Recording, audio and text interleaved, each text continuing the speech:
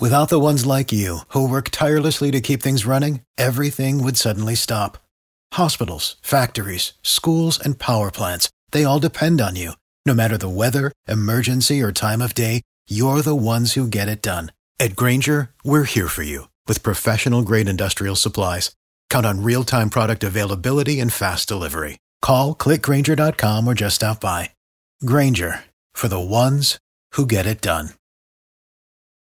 Every team, every topic, everywhere. This is Believe.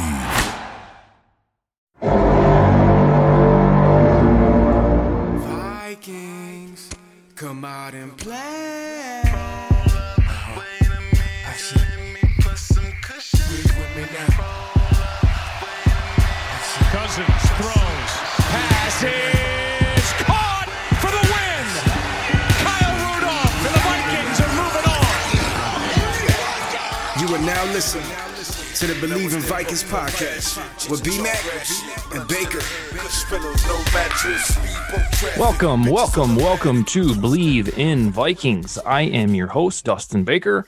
I write for Vikings Territory, Viking Age, and a website that will be launching soon called Franchise Tag.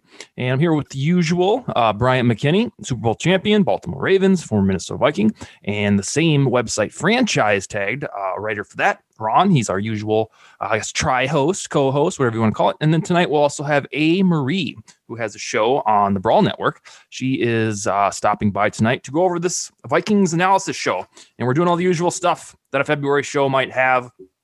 We got free agency stuff. We got draft stuff. We got prognostications about where players that will probably be released will end up, all of that good stuff. But first, we're going to talk about betonline.ag. Football might be over, but the NBA, college basketball, and NHL are in full swing. The only place you should be betting on these sports is betonline.ag. For example, Dalvin Cook, I believe, is plus 6,500 or so to win the MVP award in 2021. So if you dropped $100 on him, you would bring home over $6,000. So think about that. BetOnline even covers awards, TV shows, and reality TV. BetOnline has hundreds of props with real-time odds on almost anything you can imagine, and of course, the 24-hour online casino. Head to the website or use the mobile device to sign up today and receive your 50% welcome bonus off your first deposit. That's betonline.ag. betonline.ag, your online sportsbook experts. All right, A. Marie, welcome to the show. How are you this evening? I'm doing great. Happy to be here. I feel like I can't believe it took us this long to podcast together. Yeah, it's overdue. And hopefully you'll come on here somewhat frequently and I can hop on your show every now and then if that's cool. Would love that. All right, we got about 10 topics tonight. No extra player guests. We struck out trying to get Geno Atkins. He sniffed us out is what happened. We last week, you'll remember, we said, get his ass on here so we can lure him to Minnesota. Well, Bryant made the phone call and he was like, I know what you're trying to do. So he's being diplomatic. So we're going to get into just Vikings analysis questions per usual when we don't have an extra guest. And we are going to start with the guest of the night, A. Marie. This one is, so let me set this question up. Teddy Bridgewater, our former quarterback, had an underwhelming year. It wasn't bad, but he threw 15 touchdowns for the Carolina Panthers on a team that had decent weaponry. Now it doesn't sound like that team is married to him and probably will end up trading him or patching him over to whatever rookie they draft. So if he is indeed traded and then released, would you welcome Teddy Bridgewater back to the Vikings as a backup quarterback to Kirk Cousins? No, I want a new one. I want a new young backup quarterback that we can develop. For the love of God, can we start this process? Yeah. So where do you, if that's the deal, and that's fair, we don't do that. We never do that. No. Are you talking about plucking a dude out of like the third or fourth round? Or are you talking about spending the 14th pick on a quarterback? I kind of like, and I saw this, we were going to discuss this where Paul Allen's head at. We never develop quarterbacks. We like them old or traded, or let's develop a quarterback. All right. All right. I wouldn't, I know we have some needs, but I actually wouldn't mind that first round. Really? Yeah. I think they're very different for us. Yeah. It would be a disregarding of sorts of some of the roster holes, but it wouldn't be foolhardy because then you could groom the dude for however long. Ron, Teddy Bridgewater as a QB2 for the Vikings. What is your pulse on that? You know, I was a big Teddy fan here prior to his injury and obviously his trajectory. But I in no way want him back in the sense that you get that fan base who's still emotionally tied to him, but they don't look at necessarily the performance on the field, and they look at it as the name and what he could have been. So, you know, it'd be different if he was still 25 or so. But, you know, he's not. He's 27, 28. So in that matter, you know, as much as I love him as a guy, I love him as a person, I'm not a fan of him being a backup. Okay. I would like to let the record show that I would endorse it simply because I feel like he, more than anybody, would know his role. So I indeed support that. Bryant, question for you. When you have a quarterback, a QB2, who is on the bench, so to speak, but you know darn well that he might be better than the quarterback one, how do you as a player go about conveying your feeling that you might want the other guy to start, or do you just keep your mouth shut? No, there becomes a little chatter amongst players. You can ask Weldy Moore, who just popped in here. Hi, guys. All right. Well, Bryant pulled a fast one on it of the best kind. I just teased for about 10 seconds that we don't have any extra player guests, and then boom, we have Weldy Moore. So nice to meet you. I'm Dustin Baker. This is Ron. This is Amory, and this is your homie Bryant. How you guys doing? How you Not guys bad. doing? Can y'all hear me? Yes, sir. Yeah, absolutely. Thank you for joining. I've never had this live phenomenon before, so you guys are going to have to watch me ad-lib.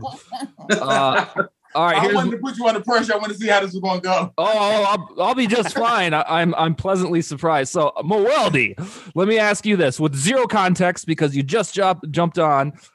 When you have a backup quarterback who you personally, as the running back, think is better than the quarterback one, do you just deal with it, or do you start to whisper in ears that, hey, this guy really should be starting?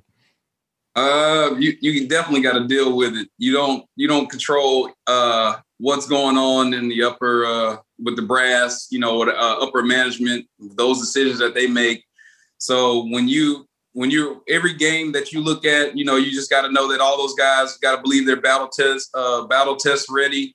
And if not, then they're going to have to prove themselves to everybody out there on the field. So I mean, yeah. But I do think there is chatter amongst players when if it's made clear that somebody is outperforming somebody, there is a little chatter amongst players, and certain coaches they feel like are cool. They may say little comments to them or in front of them. Yeah, I mean, as far as players now, amongst players, I mean, that's the code.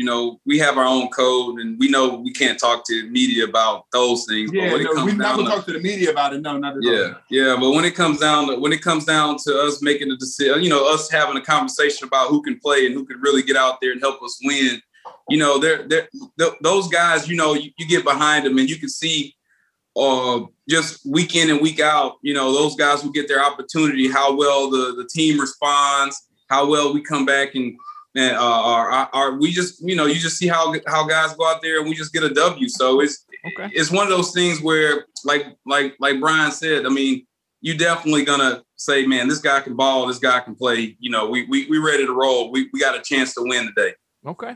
All right. Well, I want to back up for a second so we can set the table a little bit. Again, it's nice to meet you, sir. How closely do you follow the Vikings now? Oh, I mean, I play fantasy football, and I love football. I love football so much. I mean, there's so many different ways of me, the way I entertain myself with football. Okay. I was always a fan first before I became a player. Sweet. So I keep up with a lot of people, and with the acquisition of Justin Jefferson from LSU, I knew that he was going to translate really well to just to the city, to the fans, and he was going to be able to do well in the locker room. So I had no problems with that. I watched him; he did well. I'm a football junkie, man. I'm really a football junkie.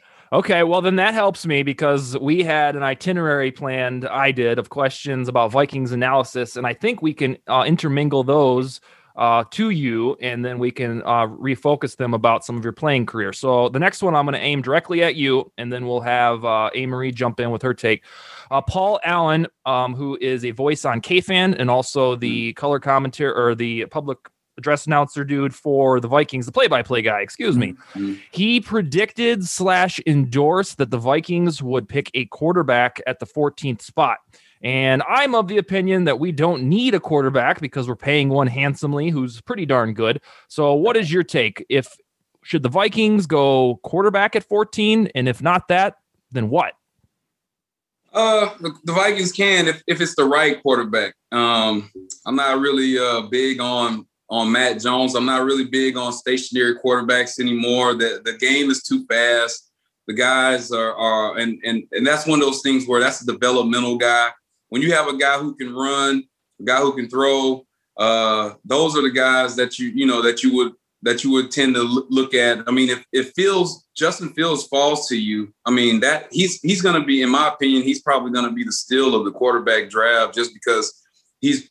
People are doubting him. They're letting him fall, 15 pick is what I've seen, 14, 12 pick. I mean, that's ridiculous. This guy's top 3 pick. But at the end of the day, just like Deshaun Watson, I think he'll shock a lot of people. I still think that the secondary is a concern for me with Minnesota. I think that if you have an opportunity to kind of get another guy in there, I think that would be a good look. That would be a better opportunity for Minnesota to kind of shore up a little bit more on the back end of the defensive side.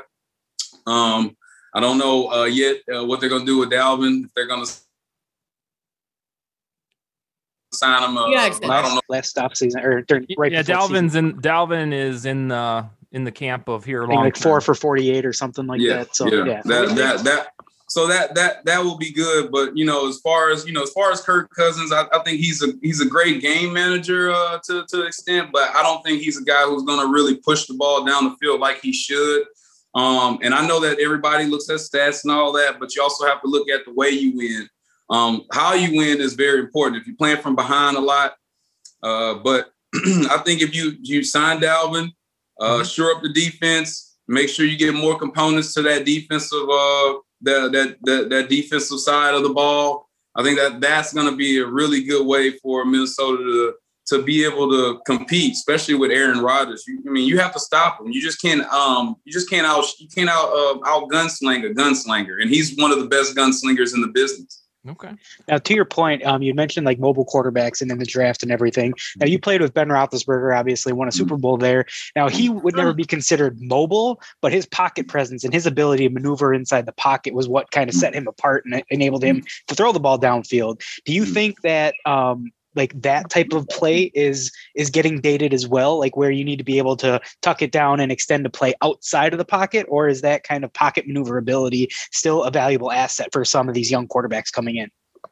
Yeah, you have to be able to have you definitely have to be able to be mobile as a quarterback in this day and age.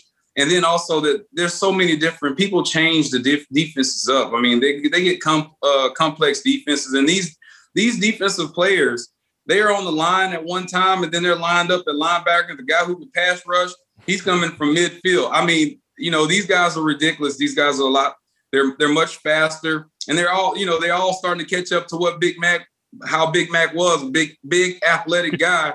Now these guys are starting to do it on the defensive side, and they're being very disruptive. These guys got great hands, great feet. They're freaks. And when you have that, when you have those particular elements in the play, you have to account for them. And sometimes the best way to account for guys like that, when plays break down, which now they do, especially when you're looking at schemes. Some schemes, when we were in Pittsburgh, I think what you're talking about with Ben, our plays took a develop. It wasn't like, getting the ball out, and that's not how Bruce Arians worked. And if you see what happened in Tampa, the change that as the season continued, Tom Brady went from getting hit by the Saints, knocked out of the game, and then blowing them out to him getting the ball out of his hands very quickly And that was an adjustment that Bruce Arians was okay with making. So but in order to do that, you have to have a real good sense of what the defenses is doing, what they're giving you, and taking what they have to offer. And Tom Brady's one of the best to do it. On the side of what Ben was doing, we had to hold those blocks a lot longer. If you look at a lot of those tapes, we were holding blocks for, past 3 seconds, 5, 8 seconds to get our plays off. And if you have the right personnel to do it, then you can do it. But we all know you have to make adjustments, and sometimes you got to make adjustments on the fly on any given Sunday. Like we're doing today. Yeah. With our quasi-live podcast here. Amory, so you have a reputation for being a kind-hearted, lovable soul, so you don't usually dabble in the negative. I don't. But when you endorse something like a quarterback in the draft at 14 or whatnot, it begs me to ask, what is your general opinion of Kirk Cousins? Because Moelle said he kind of threw out the game manager, doesn't do the deep ball type of stuff, and so that's not an overwhelming endorsement. It didn't say that the guy sucks or anything. No. But I want your cold hard take, Amory, on Kirk. Wait, I like Kirk. Okay. Kirk, he's like basic. He's like a good dude. He's like the dude your parent wants you to end up with. He's like solid. He's the football dad. You know what I mean? You're like, oh, dad will be happy with this one. You know what I mean? Like, he's solid. Hey, and what about Dante? Enough about Ben Roethlisberger. What about Dante Culpepper? Okay. Isn't this a Viking podcast? No, I'm just kidding. Yeah. Dante was a freak. I mean, he was an absolute freak of nature. Yeah, enough with this Big Ben talk. The guy ran like a deer. The guy ran like a deer. He was a pleasure to play with. An amazing player and an amazing teammate. I got to know him really well. He did so much for us as a team to bring us together, invite us to his home. His family and everybody was just warm. And so, I mean, to me, he was one of the best quarterbacks I ever played with. It was a pleasure to play with Dante Culpepper. Amazing. I mean, he had an MVP. I mean, he was an MVP, I think he was runner-up to Peyton that year. Peyton. Sorry we didn't get your ring, but, that's not our thing. But, wonderful players. No, I'm... Yeah, the ring will happen in Minnesota. The ring is going to come. I believe that. I believe it. Listen, buddy, I appreciate you. Yeah, listen. I believe it's going to happen too, though. I feel like it's going to happen. It better. Yeah. I'm tired. Yeah. I'll have to keep leaning on LeBron for all my sports supremacy. I've always got that. Bryant, changing topics a little bit. So the Vikings have long ignored the WR3 spot, so the third wide receiver. I say ignore loosely. They never have one who's overly prolific. They usually have a dude who's serviceable. And so now we're right in February, and that's the prime time to talk about maybe this will be the year we get a WR3 for once. So I'm in the camp of I'll believe it when I see it. I thought we maybe had one last year with Tajay Sharp, and he had like 3 targets all year.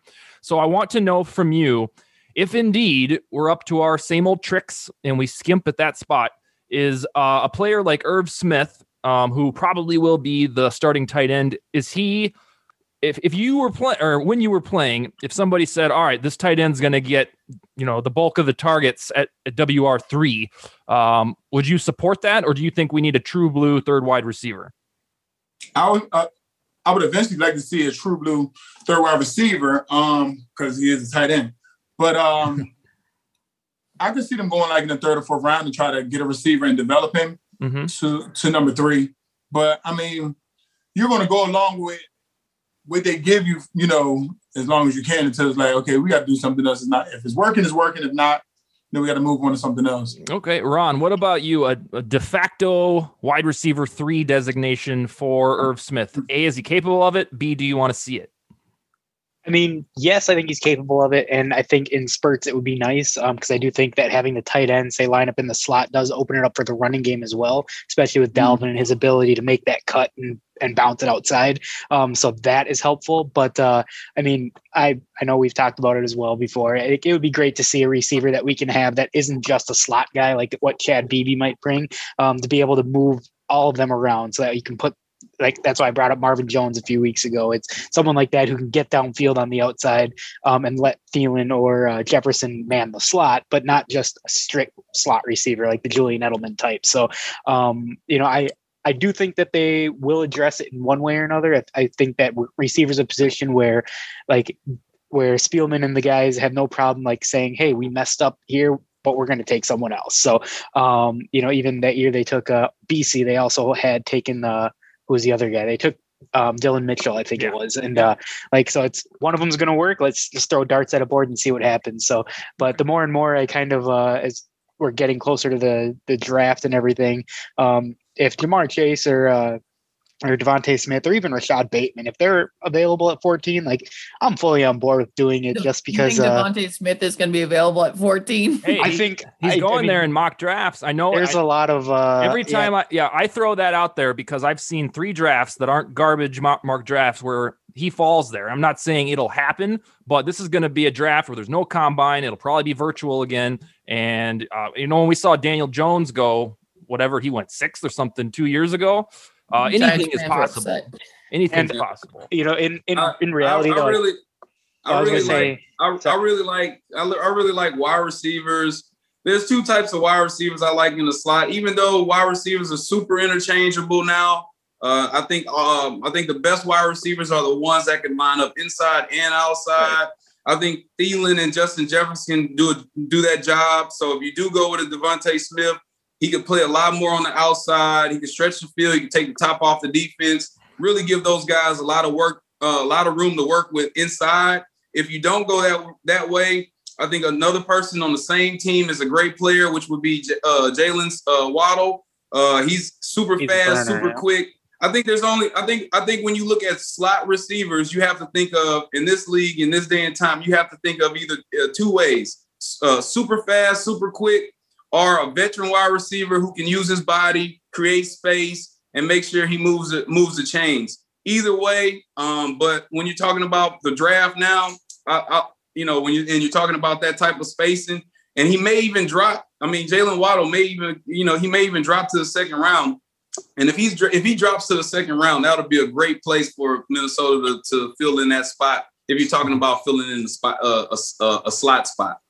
Also, for me personally, I would love if we had a true like red zone jump ball threat, like Plaxico Burress, for example. I know like he was a unique player in his own right, but we haven't had a guy that's been like 6'5" that can go like stretch the field vertically as well as just throw it up to it, because Cousins has great accuracy. So you give him like Rudolph is a perfect example when used in the red zone. It's a little slow. Yeah, exactly. So with someone with a little, not a Kelvin Benjamin type player who doesn't move very well, but and I don't know who's available at wide receiver in those mid rounds that's like that, but having someone like that to develop would be nice, especially with Thielen, being on the wrong side of 30 at this point. Yeah, and I think another important thing to know, if we did get one of those showstoppers types that is going to command attention within the offense, then we either have to commit to throwing the football, which this head coach is hesitant to do, or it really is long-term planning for life after Zimmer, which, he's older for a coach. So, that's not unheard of. That wouldn't prevent you from taking the best receiver, is that Zimmer's not going to use them,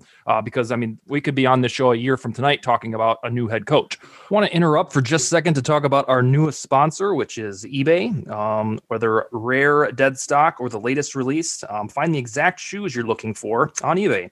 As for the original sneaker marketplace, eBay is the place to go to cop a pair that you've been eyeing.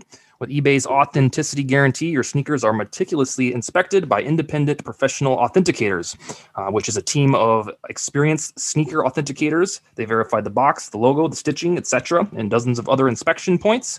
Each sneaker also receives an authenticity guarantee tag that includes a digital stamp of authenticity, and it also protects sellers with a verification return process. And for the sneaker sellers out there, eBay has eliminated selling fees on sneakers over $100, making it free to sell and flip your collection. So go to ebay.com/sneakers today. eBay, the world's best destination for discovering great value and unique selection. Who knows? Marie, the next one.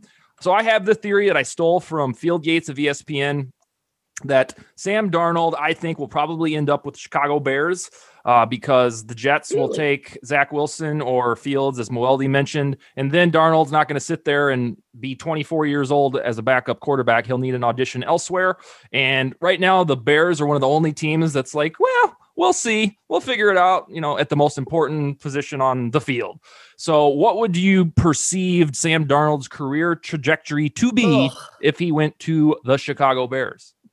Man, that Bears front office is messed up. I don't think that's a good move for them. I think they have a lot of other problems. Okay. I mean, I wouldn't mind it being in their division if he went to the Bears. Yeah. Because they're going to have the same problem. It's not like he's a great quarterback. They have all these weird quarterback situation going on. Do you think that they have no offensive line?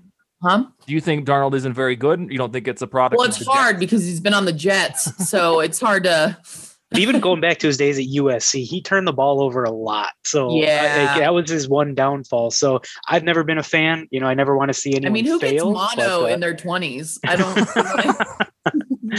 don't. When you live in New York, I guess anything's possible. So I live there. Oh no. Yeah, she does indeed. Bryant. So there are several ex-Vikings that are somewhat fresh in our memory that are free agents. Among them is Xavier Rhodes, Everson Griffin, Cordarrelle Patterson, Stephen Weatherly. Do you reasonably predict that one of those guys will return to the 2021 Vikings? I don't think so. A lot of times, you don't see it too often where a guy comes back. Randy Moss. Yeah, but I don't really see that too often. And Randy Moss, the way he left wasn't even how he was supposed to leave. So that's why I feel like it was a big deal for him coming back. But I don't know. I think another team will end up picking those guys up. I don't see them coming back. Even if Griffin, albeit his ups and downs on Twitter, you don't think that he'll rejoin? Because the Vikings would have a use for him, at least in a rotational role. They would, but I feel like they also would like to test to see what else is out there that they may be able to have a longer use for. You know what I mean? And then with some of those things that was being said on Twitter, would that make the locker room uncomfortable? Yeah. There would have to be a kumbaya because some of the stuff was bizarre. So, but do you feel like the Vikings really want to go through that and possibly the kumbaya doesn't go well, or do they want to really just okay, let's see what else is out there that we can really work with? That's why I was perplexed when Deshaun Jackson was released earlier last week. Because he had a very, very valuable and profitable connection with Kirk Cousins on the field in Washington. They connected for a lot of long touchdown passes. But he last year about this time posted a very strange tweet or Instagram post that was like a quote from Hitler, and he had to backtrack and apologize, and it was bizarre in its own right. And then people were saying, well, we should reunite him with Cousins, which, in a video game might work, but the owners of our team are Jewish Americans, and it's really unlikely that they're going to just be like, oh yeah, he just made that little mistake of quoting Hitler. It didn't add up. So I had to write an article about it, kind of taming the excitement over that, because politically, even just as a matter of morality, it's probably ain't going to happen. All right, let me get on to my. Moeldi, I want to pick your brain for that. Is there a desire by players more often than not to return to a team that they once played, or is that really just a fan-driven nostalgia thing? I think it's all about chemistry. It's about how the team operates, and then it's all about it comes down to, because we're all trying to take care of our families. We're all trying to make sure that our families are straight, and we're playing a game that requires a lot of us. So we want to make sure that we maximize our earning potential. All of those combine to saying, if the culture is right, if the Vikings create the culture to keep the players, the right people in place, those are really kind of how all of it trickles down. When you pay somebody like Brian McKinney and you make him happy, it tends to have a trickle down effect to the offensive line and the running backs. And if you pay, let's say, you're paying somebody like Dante Culpepper, or you're paying a Pat Williams, you're going to solidify the defensive line. Those types of moves allow you to understand who's the leaders, who the alphas are, who's the guys who tend to always bring the team together. and make football fun. I mean, it's a business, it's a business, but it's also, it's also a game that we enjoy to play. And when the game is enjoyable and the culture is right, you can tend to sign people. And that's what it's all about. It's about designing a culture where where the ownership has to be able to take things away from it being just business. It can't always just be business. There's got to be some kind of family atmosphere associated with it. And that goes with drafting. You got to be able to draft the guys and the culture that you want to see. Okay. So I got to ask you that, since you do seem to follow the team quite astutely. There is debate on the culture that Zimmer inspires, because the organization is structurally sound and rarely has, bad losing teams. I'm of the opinion that what he does works for the most part. But then you see articles come out after the Diggs trade that shows this stubborn, toxic environment, that it's his way or the highway. But then you have players like Harrison Smith who've been there the entire ride, and would he really put up with that garbage? So from your outward or outsider perspective, do you think that Zimmer inspires a good culture that you would want to play in? Or is it too hard to answer that? Hey, listen, man, wide receivers are divas, man. If you start picking, pinning wide receivers against organizations and all that, those guys, man, they're like ancillary products. They kind of stand alone and everybody understands it because, hey, 9 times out of 10, I mean, they're only on a one-on-one matchup. You got guys who depend on everybody else. You got offensive linemen. They depend on all 5 plus the running backs and tight ends to get the job done. You got a quarterback who depends on the offensive lineman, everybody else to do what they need to do. You got defensive linemen who are trying to penetrate their gaps, open up things for linebackers that seal it and give a safety a good read so that he can fill in a hole and make a tackle. I mean, but when you talk about wide receivers and cornerbacks, I mean, cornerbacks, their job is not to tackle. Their job is to cover, and their job is to get people on the ground. So when you start talking about these guys, sometimes you just got to let that the reality of wanting to win and the ambition of doing that, you can take that into consideration of what he says. And you need to be able to look his eyes, in my opinion, were just focused on more of the quarterback than anything. So that I think that's where you have to kind of look at that. But at the end of the day, when the organization signs a quarterback, they lay in bed with him. That's their guy, and it's not that he couldn't get it done or he hasn't shown that he can get it done. I think it's just a level of which, what the distractions and what goes on and how to overcome those distractions. Because when you play in Minnesota, there are levels of things that can happen that doesn't allow somebody to go out there and achieve like they need to achieve. And those players, football-thirsty players, are going to thrive in an environment that the fans love to see because nobody cares about anything besides winning in Minnesota. That's all that matters. And you got to bring the W every week.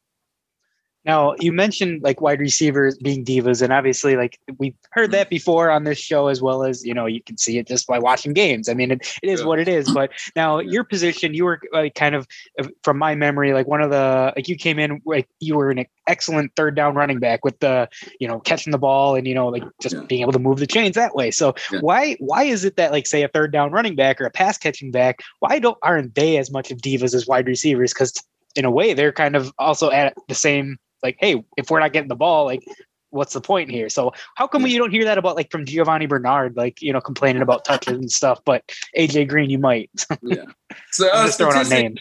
Statistically, quarterbacks want to get the ball down the field because, hey, if you can't get the ball down the field, if you don't put up big numbers, you're not considered to be an MVP. You're not considered to be a Hall of Famer. You won't get the big checks.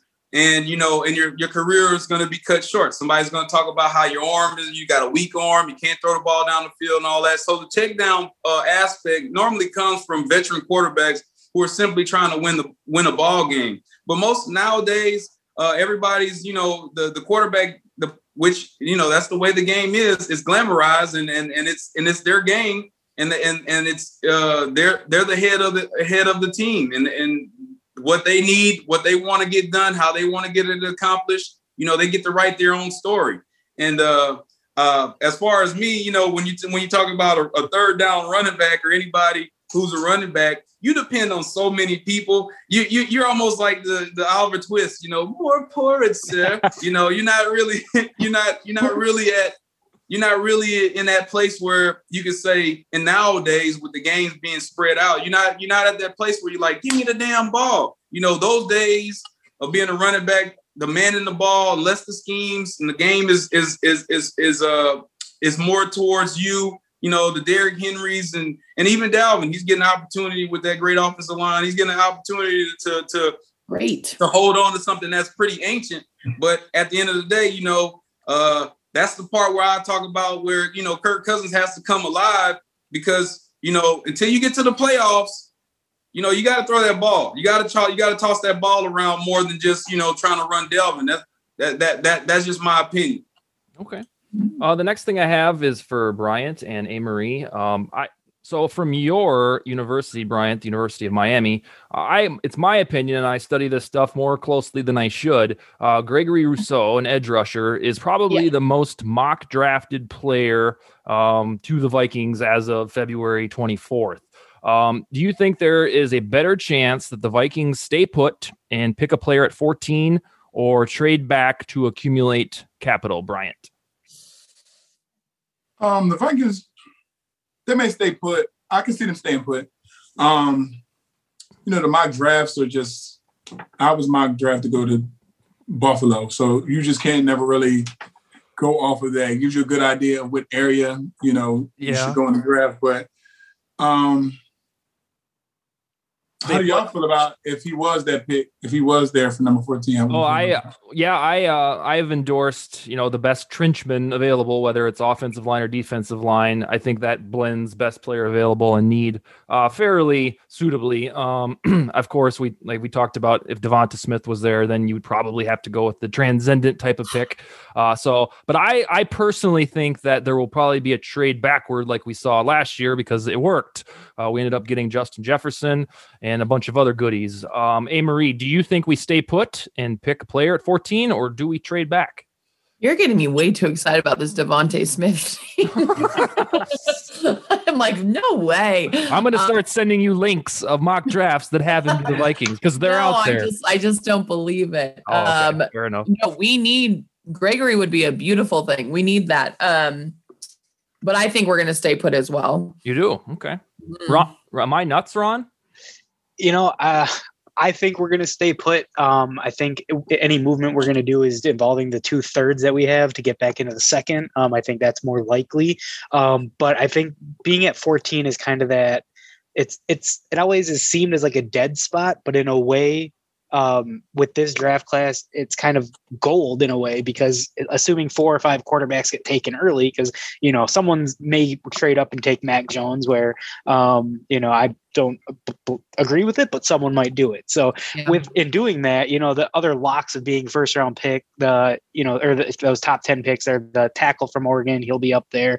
But then the rest is kind of up in the air. So there's going to be one of those like elite level talent or top players at their position that's going to get pushed down into that 14 range. And I feel like that is going to be something that whether it is, Devonta Smith back to that angle, or someone like or even Patrick Surtain or, the Virginia Tech corner, one of those guys is going to fall. And I think that Rick is going to not going to pass up the opportunity to grab him. Yeah, because it's rarefied earth that we pick this high, and it's all thanks to an underwhelming 7-9 season. So I'm not going to be stunned at all if we stay at 14, but Spielman has such a tremendous track record in the second round, dating back to Kyle Rudolph. Every pick that he's made in the second round, if Irv Smith pans out, has been relatively speaking, a home run from Dalvin to Brian O'Neill, Eric Kendricks. So it's like his voodoo is very profitable in that round. So I think he'll try to figure out a way to do that, and it might involve a first over or the 14th pick, but we shall see. All right. Speaking of Kyle Rudolph, Moeldi, I think when Kyle Rudolph was entering the game, you were transitioning out. You and I are about the same age. So I have a personal prediction that he will be. So for starters, if you don't follow the Vikings too closely, to our listeners, I don't think Rudolph will be on this team next year. He's the 5th highest paid tight end per average annual salary, and he had the 39th most targets in 2020.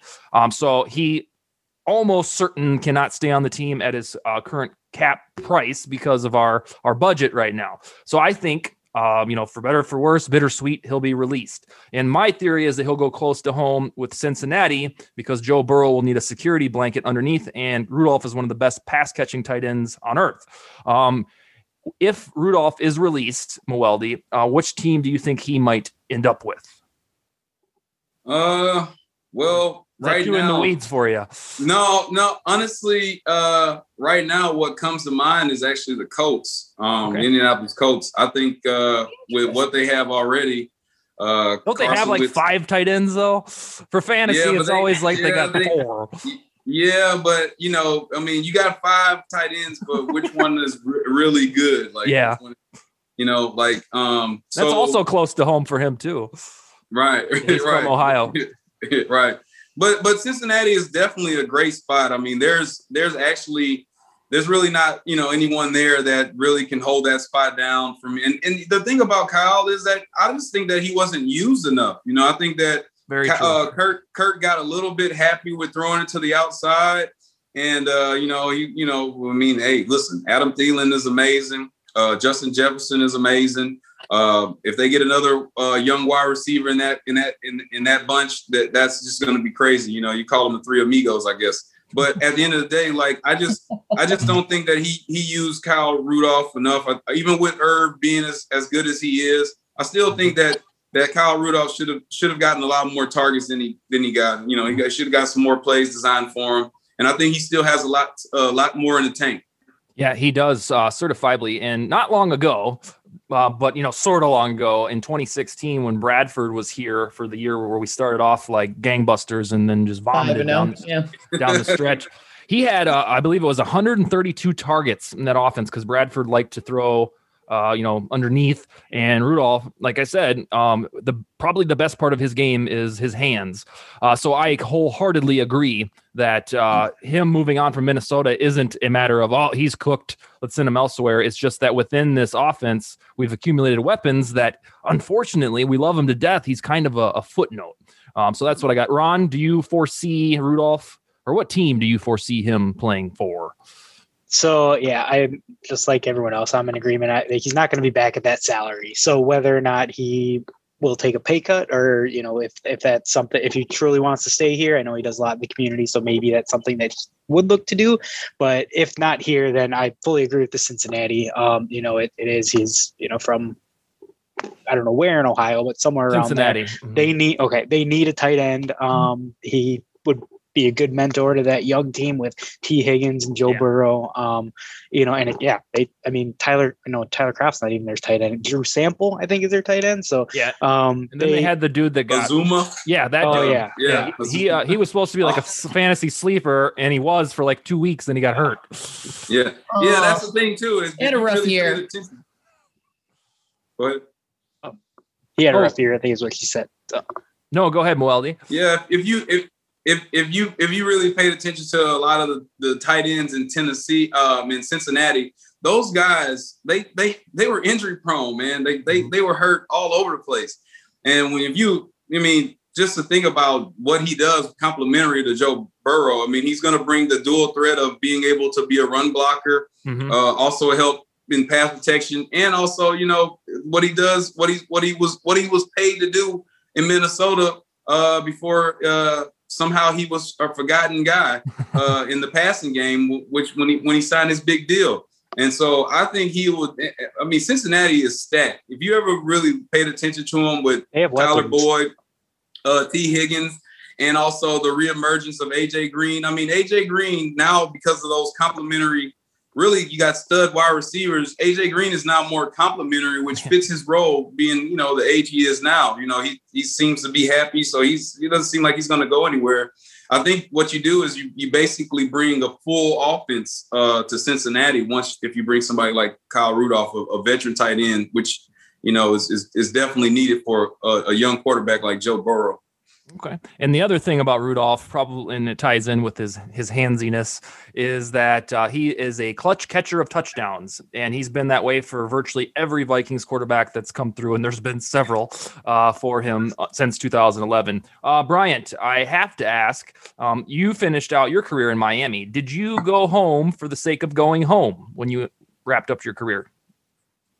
What's funny is in college, I said that about a bunch of us, saying we should all end our career in Miami with the Dolphins. Funny. Yeah. It just so happened I ended up doing it for real. Yeah. Yeah, but it kind of made sense because now I don't have to have a property in Baltimore and I can live in my house. I only live 12 minutes away from the facility. So, and I knew I was winding down at that point. So it was like, it all made sense. Okay. All right, A-Marie, back to you. Is there, because of that, we have to pinch pennies in the offseason because of the underwater nature of our cap right now. It's unlikely, at least on paper, that Anthony Harris, our free safety, would return. So I want to ask you, objectively, is there any chance in hell that Anthony Harris will return to the 2021 team? Absolutely not. I think that's the first news we're going to get soon here. I think he's already had one foot out the door. I think it's been actions speak louder than words. Okay. So you care to prognosticate where he might go, or don't you care? Well, I'm so disappointed in him. No, I know it's a business. I'm not a player. I can't say that. I loved him. He had a big year, and then this year, but this year was tough because we were so injured too. So that was a lot on him and Harrison. Another one. No. Okay. Well, yeah, he's there's some camps, these speculation camps that he could come back once he realized, or if he experienced some dry spell during free agency. But on a lot of credible, lists from Pro Football Focus, he's like in the top 10. So when I hear that he might come back to the Vikings on a smaller price tag, I don't believe it. No way. Mwelde, do you see Anthony Harris returning to the Vikings? Not on a smaller price tag. Like I said before, when it comes down to it, there has to be a culture first established to make someone want to be able to stay and take a discount. And that has to be a collective thing. If everybody's a part of the money grab, then guess what? You're gonna have problems filling in those spots. The good thing that you have with Spielman is that he knows how to find all the talent and all the athletes. It's just all about the gelling part and how well and how quick does someone gel. And sometimes that goes with who you're paying the big bucks to. If you're paying the big bucks to the guys, that's all about gelling. Then the gelling that normally happens a lot more often than not. And then those dudes also, tend to take a little bit off the top and say, hey, I want this money to go to this guy. But when you don't have that part in place at times, for the most times, you're going to have guys who are going to look to find their business elsewhere. And also they're going to look to find their business. If they can't find the right amount of money, they're going to find what team looks like they're ready to make that run. So they really do survey, not all of them, but they survey the lay of the land to figure out, where they can win, or how do they balance that with the paycheck? Or they do both, or how does that work? Like, what did you do? Well, for me, I didn't get offered anything to come back to Minnesota. I didn't get offered a pair of cleats to come back. So, so for me, it was all about winning. That's what it was about for me from the beginning. Like anybody and everybody who saw me practice, saw me get after it. All I cared about was winning. And I just saw the opportunity. The strategy that I used was a strategy that was the range of looking at a team that was in the range of 23 and 26, and try to find the team that had the most 23, 26-year-olds accompanied with the veteran leadership, because 23, 26 football, that's football prime, and guys pretty much know what they're doing. So from there, that's kind of that was kind of my strategy of just being a person, to fill in a spot that the team never had or needed immediately needed a refill. So that was what I was looking to do. Guys like Harris and guys who are, moving up the chart and expecting a big payday, they're going to do that first. And then, as their career kind of tempers down a little bit, they may decide to take the pay cut and go win a championship. That's normally kind of what you're going to see for pretty much most of football. There's some teams they find a way to gel and they find a way to do the family thing. I don't want to go into what teams do, but those are the teams that you see 9 times out of 10 playing in the playoffs year after year. Wow, that's remarkable. And for any young listener or I guess casual fan, I want to point out when Muwalde was giving his speech about surveying the land and what he did, it worked. All these damn Vikings on the show tonight, they go to these AFC teams and win Super Bowls, and they leave us sitting here clamoring for Super Bowls. Bryant went to Baltimore and won his in 2012, and then Muwalde got his in 2010. Yeah. Brian reunited with all the Miami guys. I mean, once again, family, right? Family. Yeah, it's like this family thing that you do, and when you have that family atmosphere, it's very important. There's one side of it that's business, and then there's another side. And it starts from the head up. The head down. When you have somebody who's really committed to focusing on building a family atmosphere. I would say that Muwalde is right about having a family atmosphere in the locker room. And that's why in 2009 we had the better season, because it wasn't about the coaching. It was more about everybody rallying around Brett Favre. And it became a family thing, and everybody was doing everything they could do not to let him down. You know what I'm saying? So it became a family thing within the players. You know what I'm saying? Mm-hmm. So at some standpoint, it has to become about family, whether it's the whole unit where the coach is included, or the players have to all look at each other as a family type of environment. Okay. And I was going to say, touching back to kind of what Muwalde was saying about where players are at in their career and kind of their determining factor on where to sign, whether it being money or team or whatnot. So now back to kind of circling back Anthony Harris, do you think because he was an undrafted guy, it took him a few years of cutting his teeth in the league? He really, other than the franchise tag this year, which obviously it's life-changing money, but he hasn't had a chance to kind of secure that bag, so to speak. And he's, 28, 29. I have no problem. For him, I'm all about the player going and getting their money while they can, because you're an asset for a limited time in the NFL. So I don't think there will be any remorse if he does leave. But do you think that plays into it? Say if you were to choose say the Jets, for example, a team that's bad but getting money, do you think players do that, that are not necessarily first round picks? Big Mac? No. If you choose the Jets at this moment, you're pretty much burying yourself, and you're saying, hey, I'm going to take the money. But what you're okay without winning, or you're Deshaun Watson. But it's more about when you look at someone positional. You have to take it walk by walk, position by position.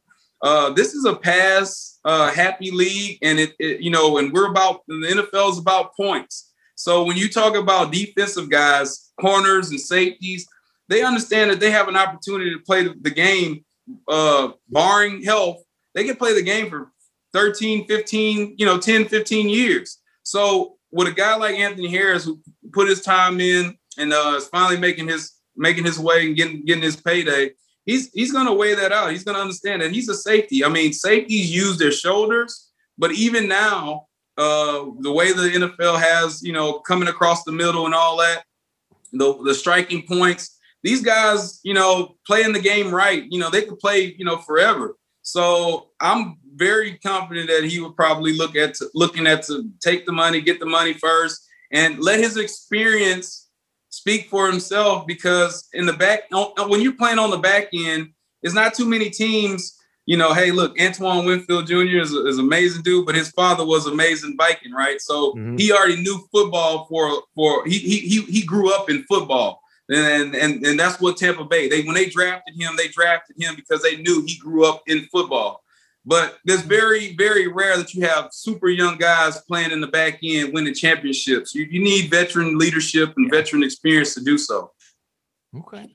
All right. I misspoke. Moelde won the Super Bowl in 2008, the first season after he left the Vikings. He went and got that. And then, of course, Bryant. Yep, of course. First year after. Yep, Bryant doing his thing. All right. Well, hey, this was a extremely pleasant surprise. We've never had a guest drop in on live air like this. So I hope we didn't alienate you too much, Moelde. We'll hope you'll come back. No. Anything else from the group tonight? I do. I got one specific question here from Moelde. In my ad hoc kind of like on the fly like researching, because I remember you well as a player, obviously that running back room and everything, and the when he came aboard. But what I didn't know, and looking at it, you were drafted by the Padres in the 4th round. So what was the determining factor of pursuing football over baseball? I guess. Oh wow! It was all about taking care of my family. I went to the Padres. I would have stayed and just played baseball. I had an opportunity to play football. I brought it to them. I said, "Listen, you guys kind of understand what's going on. I'm coming into my senior year. I'm at the end of my baseball contract. If you guys want me to stay, pay me like you paid all the other guys you wanted to stay." And I only played like 3 months out of the year, so my stats wasn't, you got to play baseball, 13 months out of a year, to be good at it. I only played in the summer, so my stats, they did a small drop every year. But at the end of the day, like if they wanted me to really stay, I asked them to to pay to make it worth my while so that I could stay. And because it was all about me being able to take care of my family, that was what it was all about. So once they made their decision, it made it very easy for me to make mine. Well, worked out because you ended up a world champion. So yeah. All right. Well, thanks again, Moelde. That's all the time we got. Bryant, if you choose to do this again, it worked wonderfully. So we're all for the surprise again. So all right, that's all we got for tonight. And Skol Vikings. Thank you, buddy. Thank you guys. Thanks for having me. Yeah, thank absolutely. you. Thanks for joining. Thank you, A-Marie. Thank you.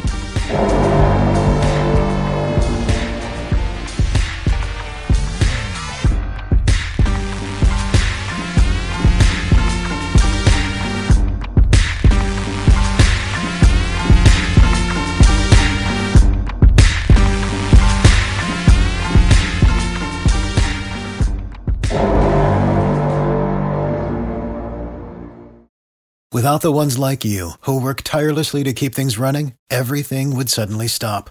Hospitals, factories, schools, and power plants, they all depend on you. No matter the weather, emergency, or time of day, you're the ones who get it done. At Grainger, we're here for you with professional-grade industrial supplies. Count on real-time product availability and fast delivery. Call, click Grainger.com, or just stop by. Grainger, for the ones who get it done.